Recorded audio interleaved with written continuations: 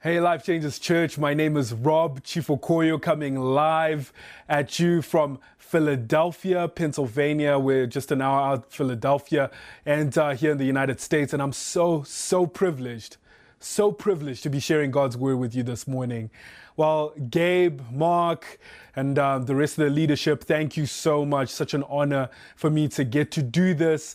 If you don't know how I know Life Changes, you are actually the first church to send a missions team to us in Zimbabwe when I was still doing ministry back home. And so I've since moved here to the United States, but kept in touch with Gabe, with Mark, and it's just been awesome to just stay connected. I've known Gabe since we were kids, practically family, grew up together in the streets of Harare, and so it's always great to be reunited, even though it's virtual. Well, this morning, my sermon is all about the 26th, okay? It's all about the day after Christmas. In the United States, I'm going to tell you this. Here's a statistic. I don't know what it's like in South Africa. I don't know what it's like back home in Zim, but I know in the United States, an estimated $90 billion worth of gifts are going to be returned today. $90 billion. I can't even think about how much $90 billion really is. I can't even really put it in words. That's like Zimbabwe's GDP like times 9. But I think about that and I'm thinking through like $90 billion is going to be returned back. People are going to say, hey, listen, the gift doesn't quite fit. The gift wasn't quite right, and there's nothing worse, right? Christmas morning, you wake up, you're excited, you're ready to go. You're like, oh my goodness, yes, it's about Jesus, but it's absolutely about what I'm going to get, right? And then you look and you open the gift and you find that cool pair of sneakers that you were hoping for is a size too big, and you have to join the returns queue so that you can give it back. And here's the real deal. I want to say this. As I was preparing this sermon, there was something stirring in my heart that was leading me to like, you know what, it's kind of appropriate that does happen, because December 25th, as Christians, we recognize that that's the day that we're remembering God's gift to us, our Father, giving his son to us in Jesus, this child in a manger born in Bethlehem. This is the gift that is given to us to save us from sin and death.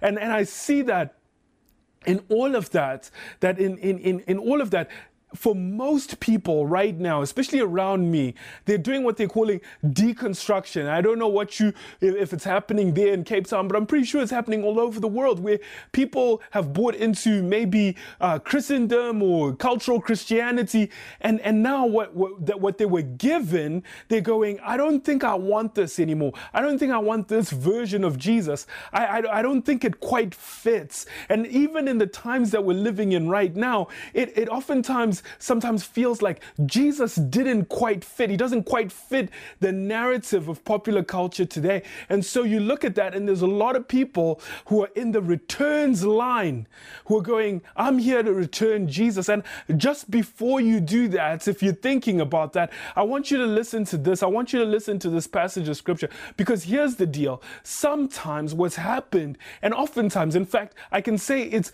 absolutely all the time, it is our expectations of who Jesus is that have not been met, but it's not Jesus's expectation of who he's either said he is or what he's going to do. It's just our own set of circumstances, our own expectations that we've cast on Jesus. Jesus ought to do this for me. And I know that I grew up I didn't grow up in a Christian home, but I grew up around cultural Christianity. And before I was a Christian, what I thought would happen is, if you came to know Jesus, then everything will be okay.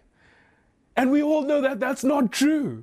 That your life isn't going to be dandy the moment that you come to know Jesus. So that was a false expectation that had been placed on me, and I had placed that on Jesus. And if Jesus didn't make my entire life perfect, everything blessing upon blessing, I would be going, I'm taking you back.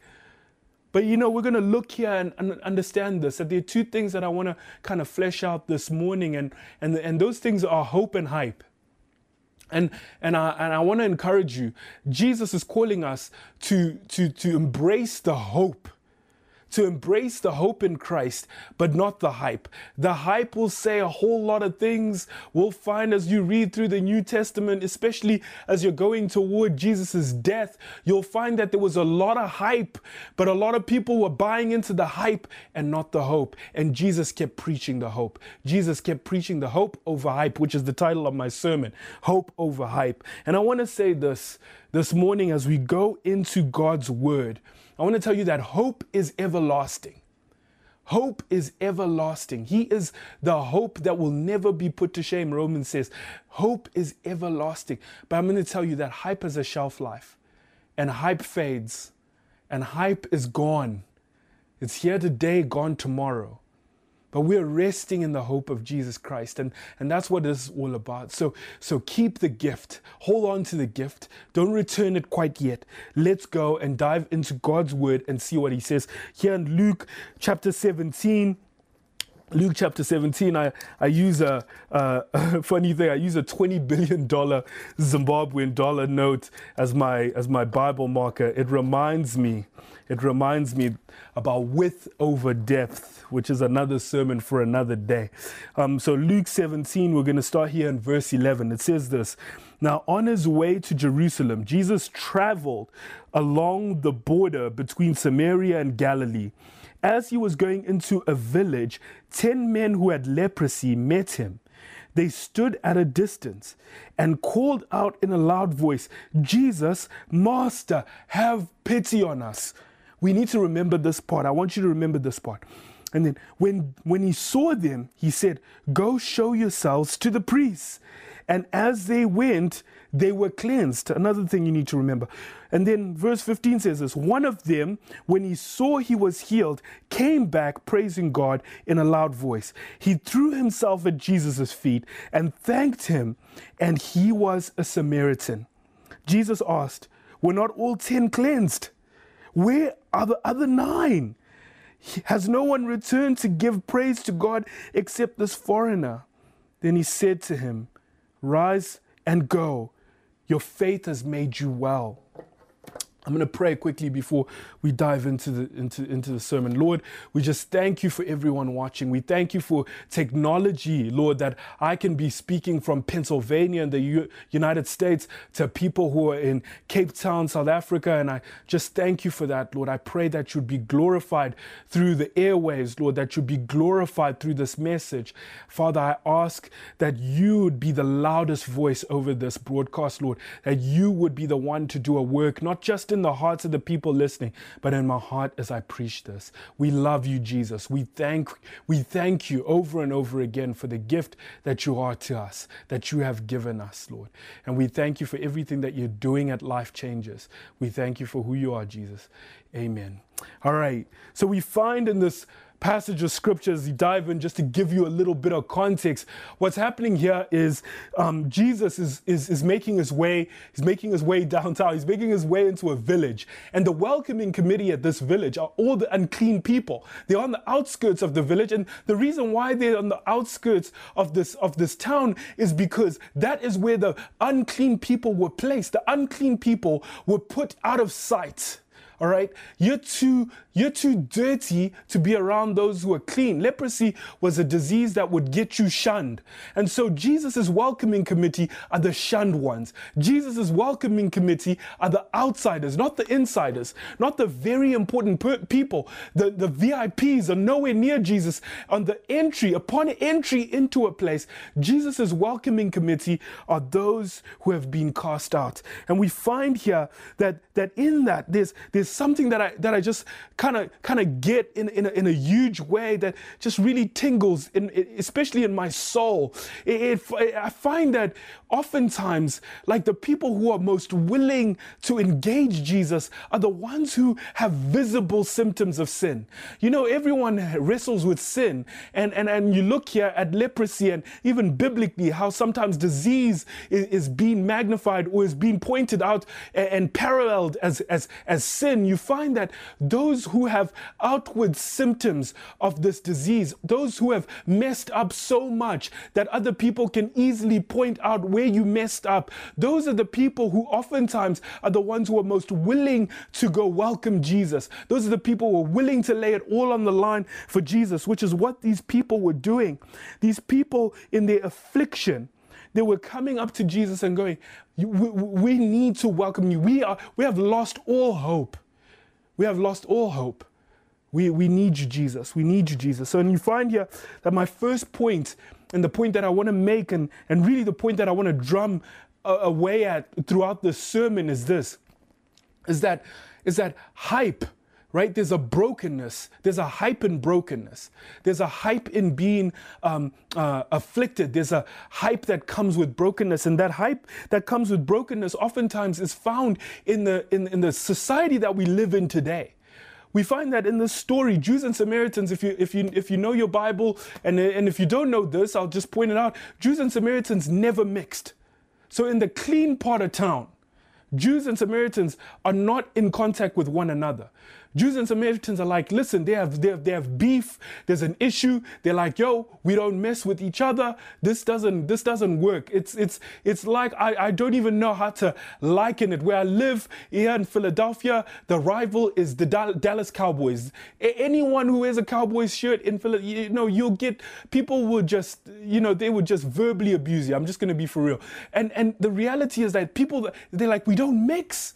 We're not of the same tribe. But you find that in the broken community, in the one community where there's actual brokenness that people can see, you find that Jews and Samaritans are mixing. You find that in the story that at the end, you'll see that there were 10 people and one of them definitely was a foreigner. Jesus even says, this foreigner is the only one who's come back. You find that there's unity in brokenness. We sometimes think, even in today, that sometimes we find more unity in places that we would say are sinful than we would find in the church. We would find a more diverse congregation, of more inclusive community, a more welcoming community in the spaces where there is brokenness and there's outward symptoms of sin than we would find in a place that's supposed to say everyone's welcome. Like, I've seen it, and that's my wrestle as a pastor here, to say that there cannot be more unity among people from different backgrounds, socioeconomic, ethnic, whatever it is, tribes, whatever it is. There cannot be more unity out there than there is in the house of God. That we are the ones who are joined together by the blood of Jesus. That this is the place that needs and ought to shout unity from the rooftops. But we find that not all unity is good, because even though there's unity in the brokenness, we find that unity is fickle. We find that these guys aren't together. Even though they're sick together, they aren't clean together. And so we find in the story, as Jesus is walking and is encountering these people, is that the truth we have to settle into is that not all unity is good, that there's a hype in unity oftentimes, and there's a hype in brokenness. Jesus, as Christians, we are set apart.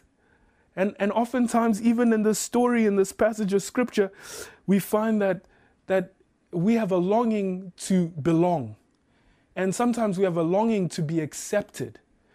As you find, and I might touch on this at the end again, but I just want to say this, that as they went to the priests, as you find in the story, as they went to the priests, some guys were more concerned about being reinstated into society than they were about going to worship the one who had healed them. And so we look at this, and this welcoming committee, they're shouting out something, and they're shouting out this word, epistates. You often find epistates used, and what it means in English is master. And you find that these guys who were like broken, and they were left to nothing, they were cast out, Leprosy is such an ugly disease. It leaves you with boils and sores, and you lose feeling, and people, because you lose the ability to feel pain, oftentimes people lose legs and lose arms because they burn themselves because they can't feel pain. And so you find that this disease, it makes your voice hoarse. These cries of Master, they are full of pain, full of sorrow. And you find that those are the people who are crying out, Master. I want to encourage you this morning, whatever pain you're in, whatever it is that you're going through, whatever it is life's thrown at you, whatever it is December 26th may mean to you, if it's a negative thing, I want to encourage you. Cry out to Jesus, cry out Master. Before you cry out anything else, I want to ask you, have you cried out Master? Have you cried out Master? And they cried out Master because they knew that Jesus was the only one who could save them. They knew that Jesus was the only one who could heal them. And you know, when you've tried everything, they knew in and of themselves that, listen, we might as well try Jesus. And oftentimes, even I speak to brothers and sisters in Christ who have tried everything other than Jesus. They've tried everything other. They've tried every essentials oils. They've tried, okay, I'm going to go on a keto diet. I'm going to try this. I don't know. Maybe keto is going to help me get close. No, the first and foremost response that we need to have is crying out to our Master. Whenever we're faced with tragedy, faced with difficulty, faced with the affliction of sin like these men in this passage were, we cry out Master. Our Master is the one with the answer. And then we find in the story, one of the things that I think is really obvious is that oftentimes it's our pain. It's actually society casting us out. It's actually disappointment and loss, oftentimes, that allows us to look up and say, Master. Sometimes we go through painful things in our lives and we think God is punishing us, and God may not be the author of the pain, but God will use the pain to show himself, to reveal himself, to glorify himself. And we live in a fallen, broken world. There's an enemy out there, and we're all afflicted with different things that come into our lives, but God uses the pain. He uses the difficulty. He uses the times that we're down on ourselves, that everything seems lost. He uses those moments to magnify himself, to appear before us, and to bring us to a point as well of humility and desperation to say, Master, only you can save me. And I know that many testimonies are across the screen. I know that there's a testimony in myself. 8 years ago, I was dying of kidney failure in a hospital in Zimbabwe at the time, which was the second poorest country in the world. And I'm dying in a hospital in Zim. And I've got no hope. My insurance has run out. My money's run out. And I get a call from the church that I now serve as a pastor. And they said, we're not going to let you die. And they raised $250,000 US.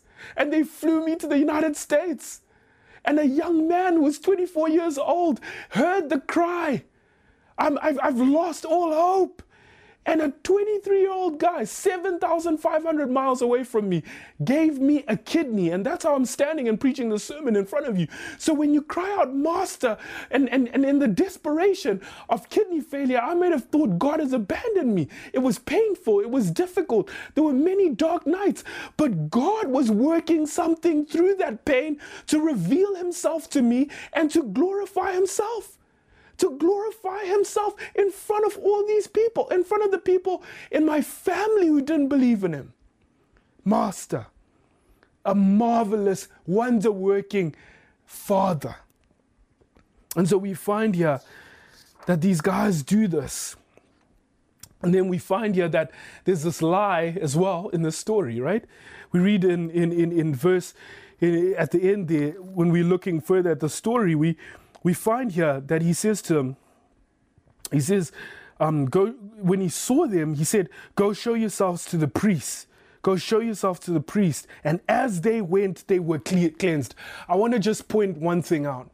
There is no template. I love how Jesus does this. If I walk into a bookstore today, I'll find, 10 ways to make your marriage better, or I'll find another thing that will say, 5 ways to raise your kids right, 8 ways to become a billionaire, all the things. I'm like, 8 ways to become a billionaire. I've been a quadrillionaire in my life, and I didn't use any of those pathways. But anyway, you find all these steps to, 5 steps to a better prayer life, and I love that Jesus doesn't have a template in the Bible. His template actually is obedience. Jesus doesn't go, you know what? Hey, blind dude, like, we're going to do the whole mud thing again. I'll spit in the mud. You know the deal. That's the mixture. That's the recipe. He doesn't say that. Sometimes he says, get up and walk. Sometimes he lays hands on someone. Sometimes he says, go and be cleansed. Sometimes he actually prays for the person. You'll find, even as you look through scripture, you'll find that there's passages where Jesus encounters lepers, and he doesn't do this. But as they went, they were cleansed. That's walking by faith. That's literally walking by faith. These lepers were just told by Jesus to go show themselves to the priest. And as they went, they were cleansed. I just want to speak just a word of encouragement. You are waiting in a stagnant posture for Jesus to start doing something first, and then you're going to then obey. And I want to let you know this. Obey. And as you go, he will provide. And as you go, he will move. And as you go, you will find doors opening. And as you go, as they went, they were cleansed. And oftentimes this faith walk is a faith walk, and it's not for the faint-hearted. And so oftentimes Jesus says, okay, you really want to do what I'm asking you to do, then go. Then go. It's 1/3 of the word gospel. Go. And as you go, you find that Jesus is working.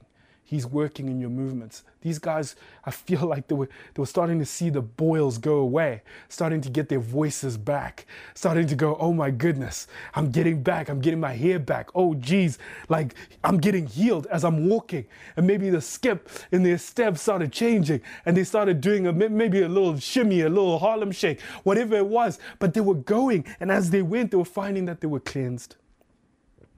Let me carry on here. I want to point this out and say this, and say that this is something that I think is important.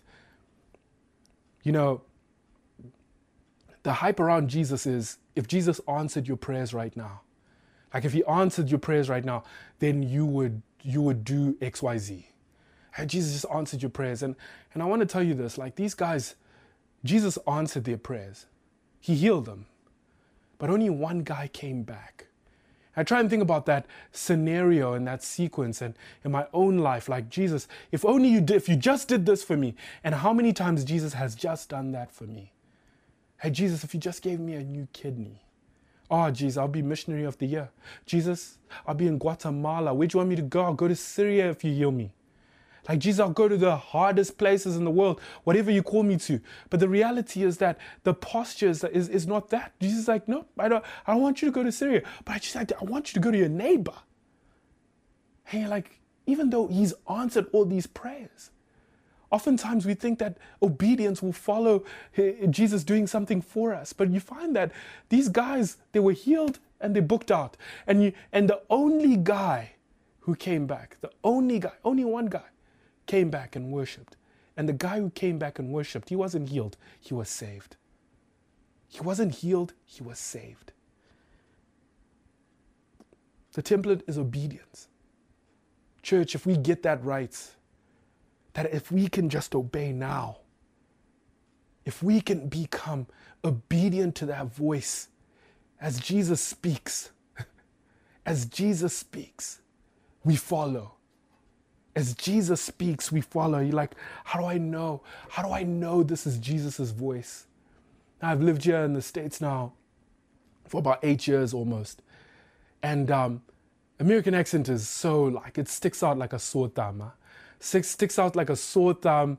And I was just like, and I was asking like, Lord, like, how do I learn your voice? It's like, listen, Rob, imagine you were just like in Abuja, in Nigeria, and you're just hearing all these accents coming at you, and you're just hearing a Nigerian accent, and all of a sudden you heard someone say, we should probably go to Chipotle. And if you heard that, you would 100% know that there's an American here. You would know, is there any water? And you'd be like, there's an American in the room. There's an American somewhere here. And he's like, that's how distinct my voice is. When you're going through stuff and you're in a situation, when you build intimacy, when you now know that this is the accent of the Spirit of God, when you now can distinguish it, you'll be able to follow that voice. And that voice oftentimes is going against the flesh. It's going against the things that you're just like, these are self-serving things. Oftentimes it pushes us to go in a faith posture like these men. It's like, go, obey. I want to end with this. My time is running out now. I want to end with this. These guys didn't do anything to deserve this gift. They shouted out, Master, and Jesus healed them. They didn't do anything to deserve it. They weren't good guys. It didn't say these guys got leprosy, but they were great guys. Nothing. In fact, oftentimes at the end of the story, you find out that they were probably terrible guys. And one of them wasn't even part of Jesus' tribe. One of them was a Samaritan. And there are two things that I want to close with. The first thing I want to say is we've done nothing to deserve the gift that has been given to us. We didn't do anything. But once you receive a gift, right, isn't it weird how quickly we become entitled? Because it's ours. But then when we really think about it, we've done nothing to deserve this gift.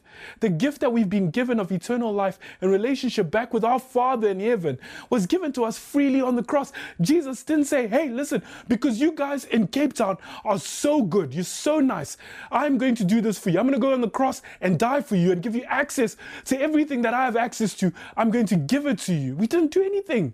You weren't that nice. You're not that cute. You're not that cool. It's a free gift freely given to us. I use this example because I have kids now. I'm a dad. And I remember one day after church, I use them in sermon illustrations all the time. And after church, I'm speaking and this one woman comes to me. It's like, you always give, the example of your children as in the sermons. I just love that. I've just never seen your kids. And at that point in time, it was perfect. I was like, oh, geez, there comes my daughter. She's coming up from children's church. That's her. And as my finger was going to point to my daughter, it almost happened in slow motion. As my finger was going to point at my daughter and say, that's her little finger was making its way up into her nostril. And as soon as I said, that's her finger, doom, was right in her nostril. And I couldn't even say, that's not my kid. She was the only black kid there. Other kids, I wanted to say, it's weird. I know it's going to be funny, but it's actually the blonde kid with the blue eyes. That's my son. It was a genetic thing. But no, her finger was in her nostril, just digging. And I know this is gross, but I'm trying to illustrate a point here. She was digging. And I was like, yeah, that's her. That's the one with the index finger up her nose. And as she pulled it out, all I could do was pray that she wouldn't eat that booger. I was like, please, just don't put it in your mouth. And the Lord heard my prayer. She didn't put it in her mouth. She just flicked it. She just flicked it in the lobby somewhere at the church. It's still there in the carpet, I assure you. And so she flicks this booger. And that's my kid. She's not any less my kid. Right? She is my booger flipping kid. And I want you to know that you're not going to see this on a t-shirt. You're not going to see this printed on a coffee cup. But the reality is that we are God's booger flippers. He loves us. While we were yet sinners, Christ died. Jesus loves us with our finger in our nostril digging. He's saying, that's mine. That's mine. That's mine. She's mine. He's mine. He's saying that because we're his kids. We haven't done anything to deserve it. We are his booger flippers. And so you find that this gift is freely given to you, not because of what you've done, but because of who he is. Now, I want to say this. If you feel like a foreigner, you feel like an outsider, you feel like you're not clean enough, you feel like, you know what, I don't deserve this gift. You're right, you don't deserve the gift. If you don't feel like you're clean enough, without Jesus Christ, you're not clean enough. If you feel like an outsider, without Jesus, you're an outsider. But you know what Jesus has done? what the cross of Christ has done, what Christmas is all about, what that gift in a manger was. That gift in a manger was saying the outsiders are in. That gift in a manger was the outsiders are in. Born in a posture of fleeing tyranny, he came to save the world, you and I. And we are that one foreigner, that one outsider that runs back to Jesus. If you've been far from Jesus, you're running away from Jesus, I'm praying that this morning that you come back, and that you come back as a worshiper. And you come back with a heart of worship. If Jesus has done something for you, geez, this evokes worship in my heart, just saying my story once again. It had become old to me, but saying it once again this morning, it evokes worship in me. I want to run back to the feet of Jesus, on my knees, and just worship. And just worship. No more hype. And really just embrace the hope that he is, Emmanuel. May God bless you guys. Thank you so much. Amen.